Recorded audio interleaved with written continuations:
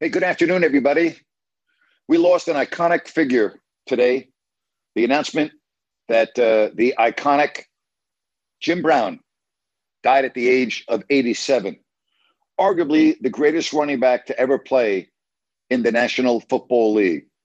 Social rights activist, actor, uh, respected by all that came across the great Jim Brown. I was blessed to have watched Jim Brown play at Yankee Stadium as a 5 year old. And I don't remember a lot about the game. What I do remember was my father telling my brother and I on the way to church, we were in the car. We lived out on Long Island. It took about 50 to 60 minutes to get to the city where our church was. And I remember my dad telling us that we were going to be watching one of the greatest athletes ever. I do remember that. I remember it being cold, and I remember the Giants getting blown out. That's what I remember the most. But I don't remember a lot uh, about watching the great Jim Brown carry the football. But I'm blessed to say that I watched him play in person and followed his career. And many of you didn't get a chance to watch Jim Brown. Many of you know of Jim Brown just from the history books. But most people that were in that era that watched the NFL before Jim Brown and after Jim Brown will tell you that he was the greatest running back to ever play. You know, he averaged 104 yards a game. And do you know that he never missed a game? Now, think about that for a minute. Jim Brown, running back, Cleveland Browns, never missed a game. Think about that for a minute. Running back in the National Football League, never missed a game. And I look back at how blessed I was to have watched him in person. Although, again, I don't really remember a lot of it. I was 5 years old. But that era of football, and I watched so many great players back then in person. Jim Brown, the legend. There's nothing else you can say. Full life, 87. Rest in peace. Number 32, rest in peace. Jim Brown. He's also an All-American lacrosse player at Syracuse as a midfielder back in the 50s. One of the all-time greats. And it's interesting that I do remember my father telling my brother and I in the car that we're going to watch one of the greatest of all time this afternoon. That I do remember. All right, we've got NBA game 2 in about 30 minutes. Boston with a pretty big game after losing game 1 at home. Last night, the Nuggets beat the Lakers. They're up 2-love. Tonight, you've got game 1, Vegas and Dallas. And last night, you had an iconic, incredible hockey game between Carolina and Florida that almost went to a 5th overtime. Seconds left in the 4th overtime, and Florida won it. That's more than a doubleheader of hockey. Think about that for a minute. All right, let's get to some phone calls. And why don't we start with Jeff? Jeff, go ahead. Hey, Grant, how are you? Okay, Jeff, good to hear from you, buddy. How are you? Oh, hanging in there. We're up here at the ranch. It's getting warmer now, so Good. no snow. But anyways, yeah, that's a big loss, Jim Brown. I mean, they don't make them like that anymore. I mean, No, they don't. No, they do not. I'm telling you. I always think, like we've talked about this before, a star like that, what kind of contract they would make now. And Oh my gosh. I was watching something the other day on ESPN. They were talking about even Yogi Berra. They said they can't even figure out what he could even make it nowadays, But Yeah. these guys, but any rate, back to basketball. How can you explain the Miami Heat success with these undrafted players out there? They got one one All Star, premier All Star, or superstar, I would say, Jimmy Yep. Butler, Yep. and then you circle them with these undrafted guys. And how is it? Just the coaching or the culture? It's the whole culture of the Miami Heat. It's the whole culture and coaching and everything. It's the culture from when you walk in that building, how Eric Spoelstra coaches you, and everything else. It's a real phenomenon. I mean, it really is. It's incredible what they do in Miami. You're absolutely correct. Yeah, it's. I mean, it's unexplainable. You on paper, you'd say, "Oh, this is a blot. There's no way these guys could even hang in there." And Yep. especially watching the Kings all year, watching their matchups, talking about matchups, and then you got the Miami Heat. That's just you can't explain what they do. It's unbelievable. I mean, you're right. You can't explain it. That's exactly right. You really can't explain it. I mean, they lose Tyler Hero at the beginning of the playoffs, and you think, okay, they're done. Right. And look at how. I mean, it's remarkable. It's absolutely remarkable. Remarkable. Right. And if they go further, they say they might be able to come back in the finals, but who knows? No, I don't. I don't think so. I don't know why you'd try to No. everything up, but Yeah. Anyway, all right. Well, thank you, Grant. Nice to hear you, boy. Thank you, Jeff. And have a good weekend, buddy. One thing I want to shout out to Connor. I did watch his Edmonton Oilers against the Las Vegas, and those Las Vegas guys. Oh my God, But Yeah. I watched the game and I did enjoy it. I do try to watch hockey now and again, and I did watch that game. There was like 3 goals in the first minute and a half or something. Yep. Crazy game to watch, but shout out to Connor and for his team. Thank you, buddy. All right, bye-bye. Well, his team lost. My team won. Let's just make sure we have an understanding there. Speaking of Connor, he's on with us right now. Hey, Connor, how are you? Good, but you had to remind me of the Oilers' demise again. Yeah. Yeah, so I wanted to start by saying rest in peace to Jim Brown. What a feat that is that he never missed a game. That's pretty incredible. Yep, never missed a game. I mean, it is absolutely unbelievable. Yes, it is. Yeah, and that 4 overtime game, I think it was one of the longest NHL games of all time. And I heard that Yes. neither team's practiced today, and obviously you can understand why. But Right. I mean, with how violent and physical of a sport hockey is, it's just incredible that how do the players even last that long? Mental fortitude. They are obviously incredibly well conditioned, and it is remarkable. You know what never is discussed? Think about the 4 officials on the ice, the 2 referees and the 2 linesmen. They don't get a chance to go off the ice every 45 seconds and sit. Think about what they had to endure. Think about that for a minute.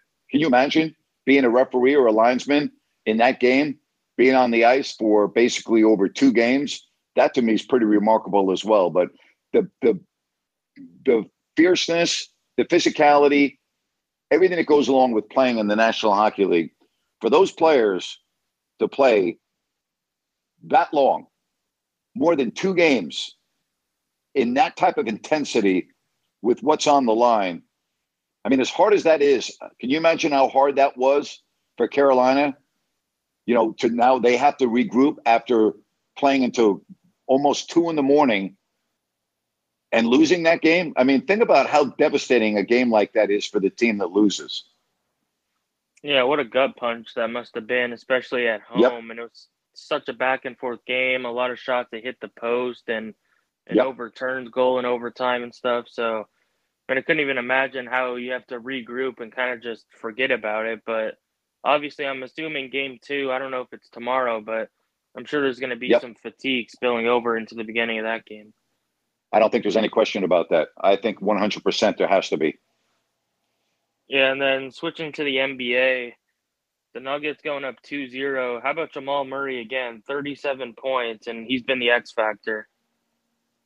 Yeah, well, you called it. At the beginning of the series, you thought he would be the guy that is the X factor, and through games 1 and 2, he has been. Now, it's pretty simple for Denver. I mean, they got to get a split in LA, and if they do, they're probably going to win this series in 5. If not, the series is probably going 7. Yeah, and I don't know if you saw, but if you did, what do you think about Michael Malone's comment about the whole narrative of everyone focusing on the Lakers and stuff when they're up 2-0? He's spot on. He's 100% correct. He's 100% correct. And I know Michael Malone very well. And I will tell you that he's using that as a real galvanizing force in his locker room. I know Michael. I know how he preaches. I know how he coaches. I know how he talks to his team. And I guarantee you that he is jamming that down his players' throats. Yeah, and the Lakers, they're in deep trouble right now, obviously, and they need to win both at home. But Yep. a stat that I saw is that LeBron is, in his last 19 threes he's taken in the fourth quarter in the playoffs, he hasn't hit a single one. That's just, I mean, that's pretty just insane. I did a rant on this today about at some point, don't you try a different strategy if you're LeBron James?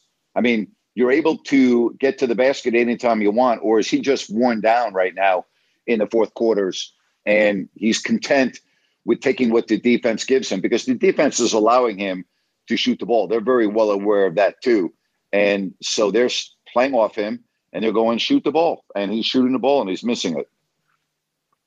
Yeah, and then at the other series, obviously tonight's a must-win for Boston, and I'm expecting Jason Tatum to have a marquee game. He has to probably score around 40 points if they want to win, but you need Jaylen Brown and the other guys to step up, because if could you imagine if Jimmy Butler wills the Heat to a victory tonight?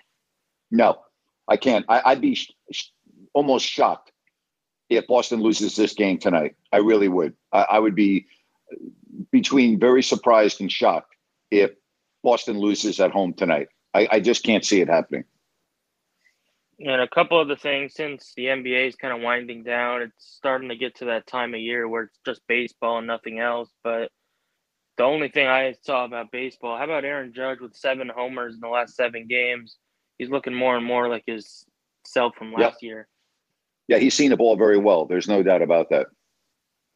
And then one more thing, I think a couple of days ago this was when there was an announcement that San Diego would be getting an MLS team, and it just every time I see a different city get an MLS team, it just pisses me off because did you see what the fee was? So close. No. Did you see what it was? $500 million was the expansion fee. Do you know when Sacramento was first getting involved in the MLS? I believe it was $75 million, then went up to $150. Basically, what just happened in San Diego is, I believe, and again, I'm saying this just without speaking to anyone, they pretty much just outpriced Sacramento from the MLS market, in my opinion. Yeah, it's just terrible. I know some people, I think it was yesterday, asked about maybe the Senators or whatever moving to Sacramento, but I think me and you basically a company for like half the hockey fans in Sacramento area, so I don't think that would even. Yeah, the hockey's not coming to Sacramento. Again, Golden One is not suited for hockey. It's not built for hockey. So it's not a good hockey building. That's number one. Number two, okay, there's many other cities that are ahead of Sacramento for hockey. Sacramento's not even on the hockey radar. It's not happening. Not happening. The National Hockey League is not coming to Sacramento. Major League Baseball is not coming to Sacramento. I don't know how many times I need to tell people that. It's not going to happen. So for those that think, now, do you still have a chance to get an MLS team? Yeah. I mean, I know Kevin Nagel very well, and I don't want to speak for Kevin, who, by the way, just bought a soccer club over in England. Kevin would absolutely love to get an MLS team in Sacramento.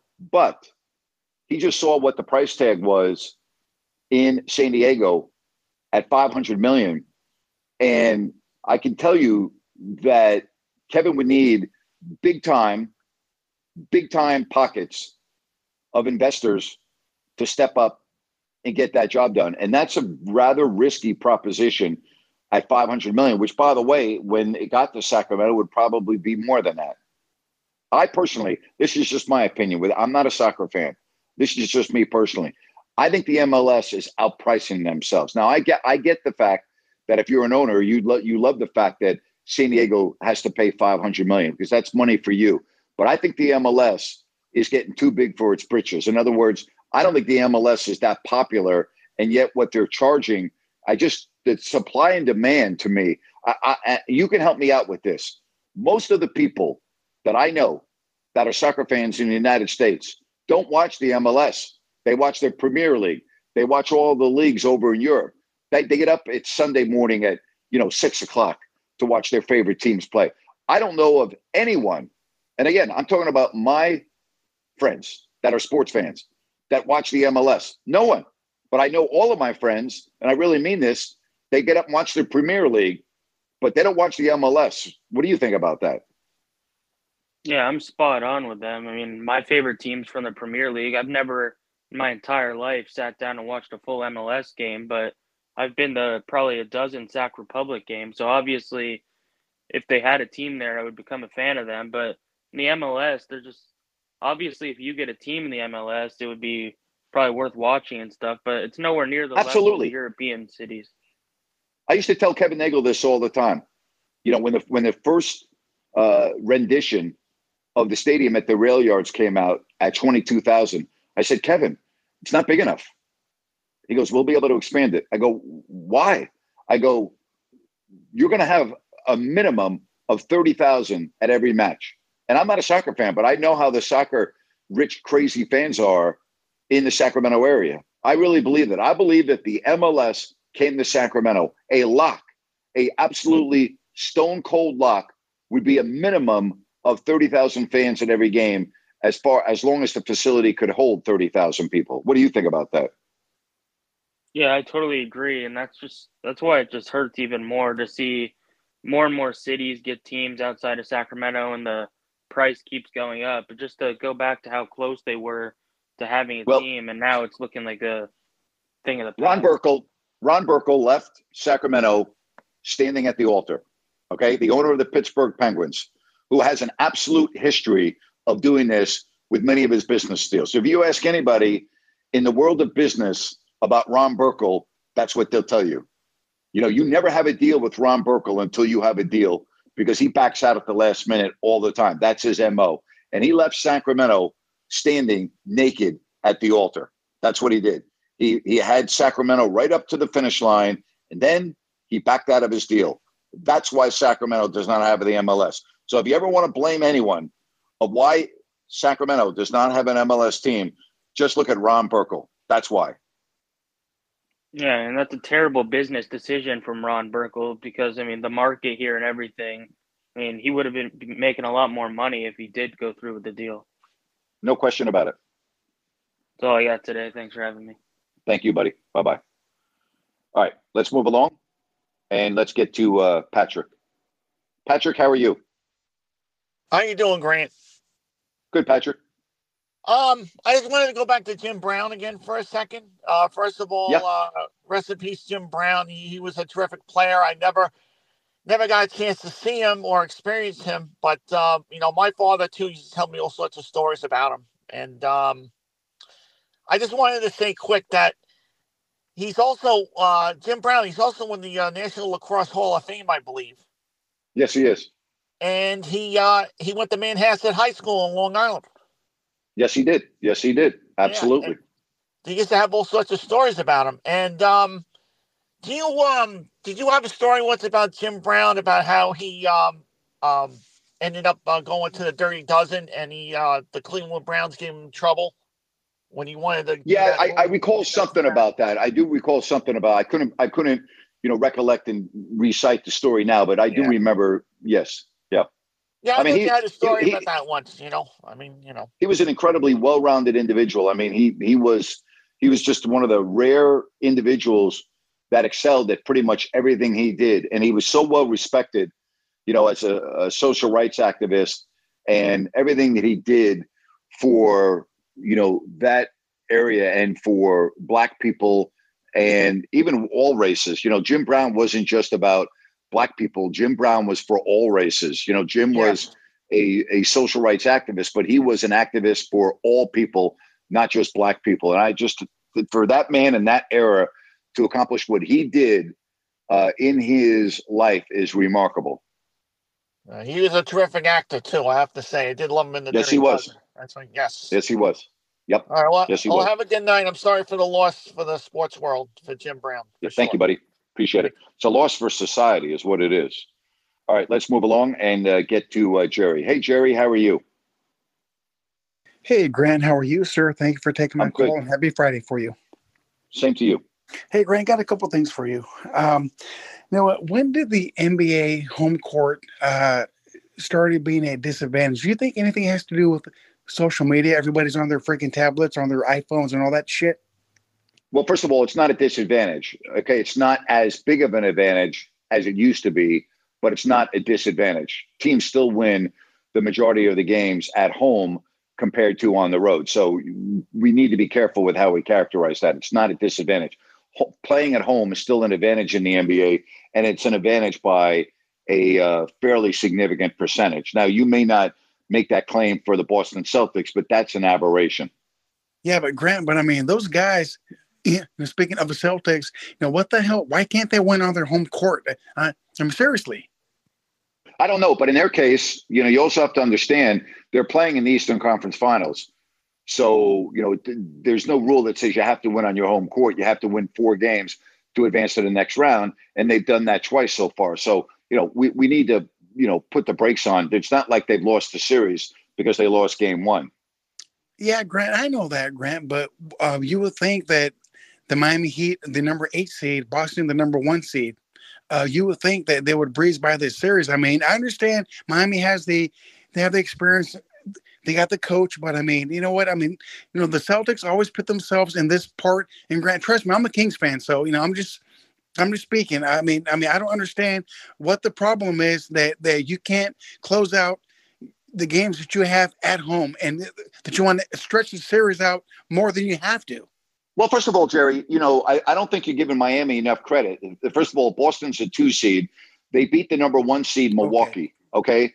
And then they, took advantage and were able to win round 2. And here they are in round 3. Right. Let's acknowledge that they're playing at a very good level of basketball with a player in Jimmy Butler that has been the MVP of the playoffs so far through 2 rounds. So, we need to acknowledge that. Let's give them a little credit too, Jerry. Grant, can you see the Miami Heat winning the championship this year? Yeah, with Jimmy Butler playing the way he is, why not? Okay. All right, Grant. And a couple more things, Grant. You know what? I heard that the NBA is thinking about fixing the All-Star game, going back to the East versus the West. No more Team LeBron, no more Team Giannis. I mean, what do you think about that? They should. It's just the gimmicks in the NBA are ridiculous. Enough with the gimmicks. Have the East play the West and stop with all the nonsense and the made-for-TV draft and all of that crap. And then, they had to change the format even this year so that the player that was chosen last was not offended. Well, somebody always has to be taken last, even if you're an all-star. It's ridiculous. No, Jerry, can we stop with the nonsense already? Right. Have a team in the East, a team in the West, okay, and let's move on. All right. Why is this so difficult? The NBA, seriously, you have to now change the way the draft order goes because you don't want the player that's taken last to, feel, I don't know how the hell you would feel. To me, if I'm an all-star, I don't really give a damn if I'm taken last or not. And Grant, let me ask you, do you know why the NBA changed the format before when it was East to West and now team this, team that? Why did they change that, Grant? Because the ratings? Gimmicks. Well, the ratings can't be any worse than they were last year, and that's why they're changing it again. Okay. So, first of all, Jerry, I don't really think it matters whether you have the East play the West or what have you. I don't think it matters. The game sucks. The game is played at a lackadaisical level, and it's not good entertainment. And so I don't really think it matters what format you go to. Unless the players decide to play with a little effort, the game's still going to be awful. Grant, do you think Adam Silver realizes that his league is suffering and he's to make changes? No, Adam Silver's sitting in his office. He's looking at the attendance and he's looking at his television ratings, which through 2 rounds of the playoffs have been very, very good. He thinks everything's fine with his league. Well, Grant, whoever's telling him that, then, they're kissing his ass big time because, that's not true. Jerry, money talks in the world of professional sports. And so they're all bean counters, and that's what they determine whether their league is successful or not. Right. That's it. Major League Baseball saw attendance go down and saw their ratings go down, saw their bottom line go down. And they heard from their fans that the game was becoming unwatchable. So what do? They changed it. As long as the NBA, okay, has good attendance figures and has their ratings look good in the playoffs, they're going to think that everything is just fine and dandy. You know, Grant, and then a couple more things too, Grant. I'm sorry to mean just take up too much time here, but you know what? Before the season started for the Major League Baseball season, the Giants brass came out and says that the beers are going to be cheaper. I read something today where the beers are cheaper, yes, but also the beers are a lot smaller, and the fans right. fans are pissed off about that. Grant, the parking.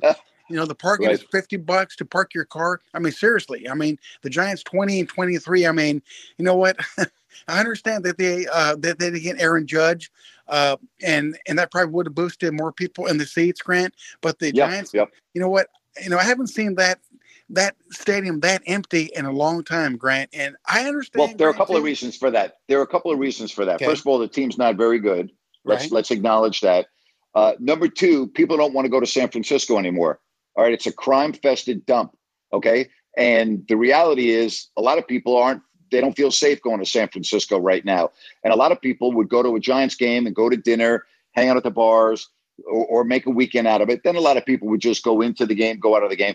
People don't want to go on BART, okay? So, you just talked about the price of parking. Well, you don't want to go on BART because it's just an absolute disgrace. So your options are limited. Do you want to spend the money, feel unsafe? Okay. I mean, that's what we're talking about, Jerry, are we not? Right.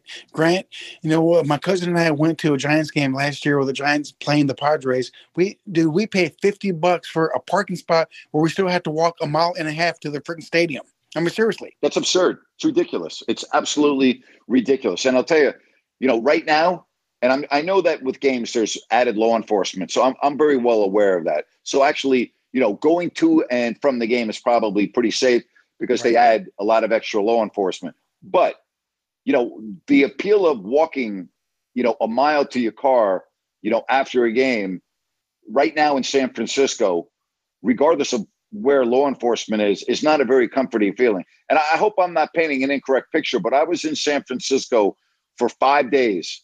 Okay, a little more than a year ago. And when I was there, the Louis Vuitton store at Union Square was ransacked. Okay, this was during the week of Thanksgiving. They had the entire store boarded up, and 3 other stores, the same thing happened. Looting went on as if it was no issue, and that was really, the beginning of the real bad part. I mean, in other words, the city had already been becoming bad. And now again, Jerry, think about this. San Francisco is one of the top tourist destinations in the world, not the country, in the world. You know anybody that's planning a trip to San Francisco right now? And I did a rant on this on my podcast today.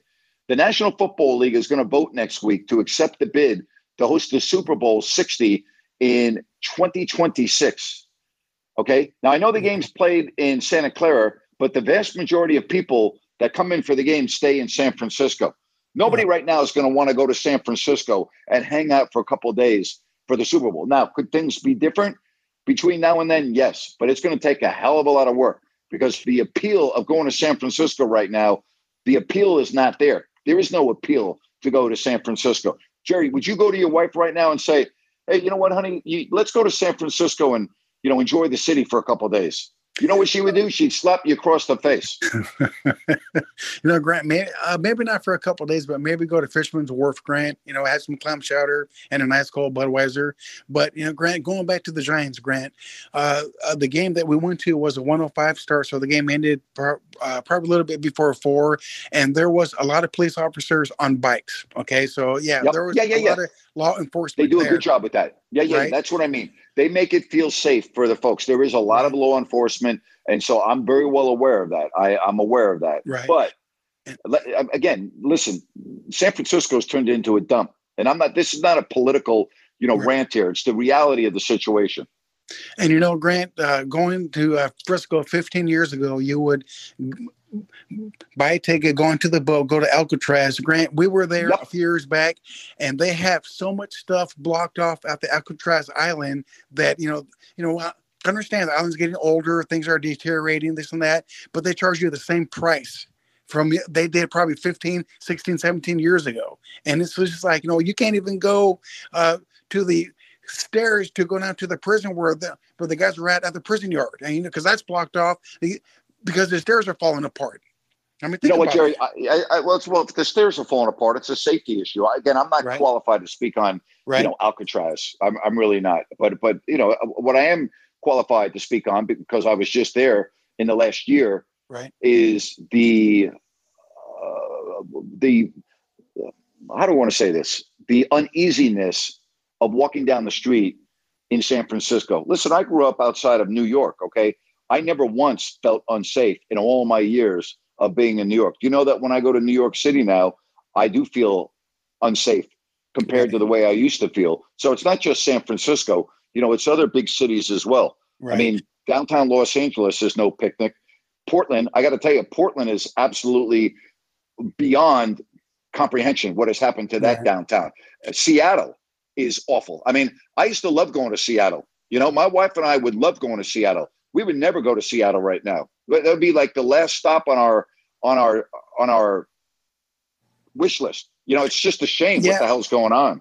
Yeah, but Grant, once you say that about most cities, Grant, you got your good sides and you got your bad sides. I mean, wouldn't it be like that for every city? No, not really. Not every city is like the cities that I just mentioned. I know in Miami where I live, I mean, I feel, are there a couple of blocks you wouldn't want to go down? Yeah, I mean, that's true of every single city. But do I ever feel unsafe walking through the streets of Miami? I never do. Absolutely. Do I feel unsafe being at home in New York? I wouldn't say I feel unsafe, but I have my head on a swivel. I'll tell you that. And Grant, that's one of the things that I tell my wife, before I go to heaven, this and that, I would love to go see New York. I mean, hey, you know what? I mean, the city that never sleeps. I mean, I would love to go see it, Grant. But me, it's great. I've only been from Sacramento to Las Vegas. So, but I will, on your 45-minute flight that had to land 100 miles outside of Vegas, right? Yeah, I got you, Jerry. Jerry, you know what, Jerry, you need to live a little bit, buddy. You need to live a little bit. Grant, you have a good weekend, sir. All right, see you, buddy. Wow, Jerry, go on JetBlue. The flights, if you book them, a month or so in advance, nonstop, Sacramento, JFK, it's really not that expensive. All right, go to New York for 3 or 4 days and experience it. All right, and if you really want to see New York at its finest, go to New York between Thanksgiving and New Year's. It's spectacular. Right? It's absolutely amazing. I've been blessed to travel around the world.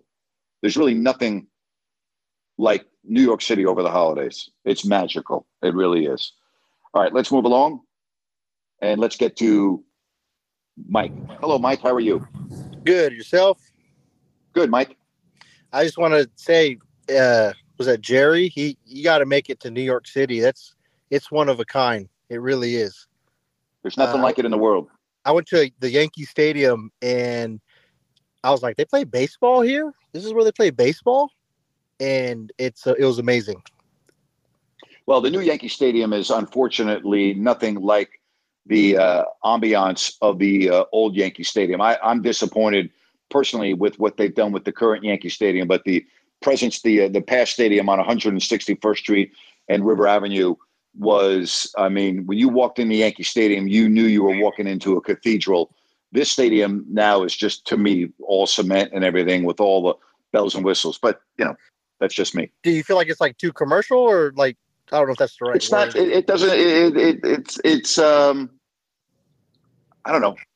I was at the old Yankee Stadium hundreds of times, and I was at the old Yankee Stadium before that, before they remodeled it, when they opened in 1976, when Chris Chambliss hit that home run against Kansas City in the ninth to beat the Royals and win the pennant. But that was the first year of after the 2-year remodel. And the Yankee Stadium before that was an old, amazing venue, but yet it had to be changed. But they kept the flavor, they kept the nuance, they kept the magic. Yeah, I got you. The stadium. Now it's just, I mean, yeah, you still have the awnings, you still have everything at Yankee Stadium, or the facade, but it's just, I don't know, it's hard to explain. I hear you, and I'm just used to the Oakland Coliseum, that rat hole. So I just thought New York's Yankee Stadium was really nice.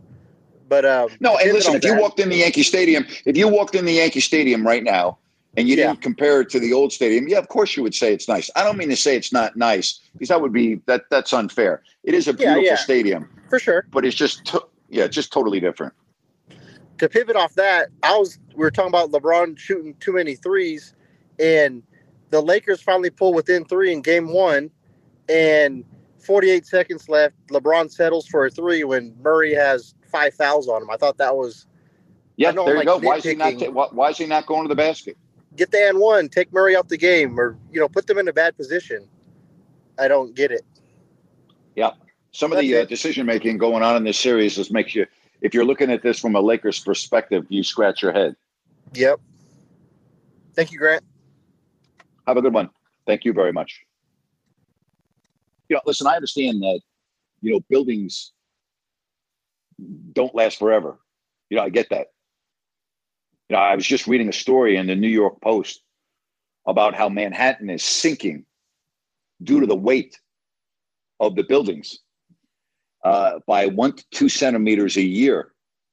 And I was reading that the change in climate with more hurricanes and more flooding has compromised the foundations of some of the buildings, particularly in lower Manhattan.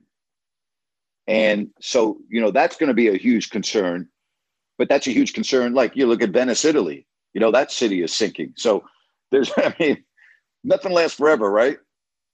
Nothing lasts forever.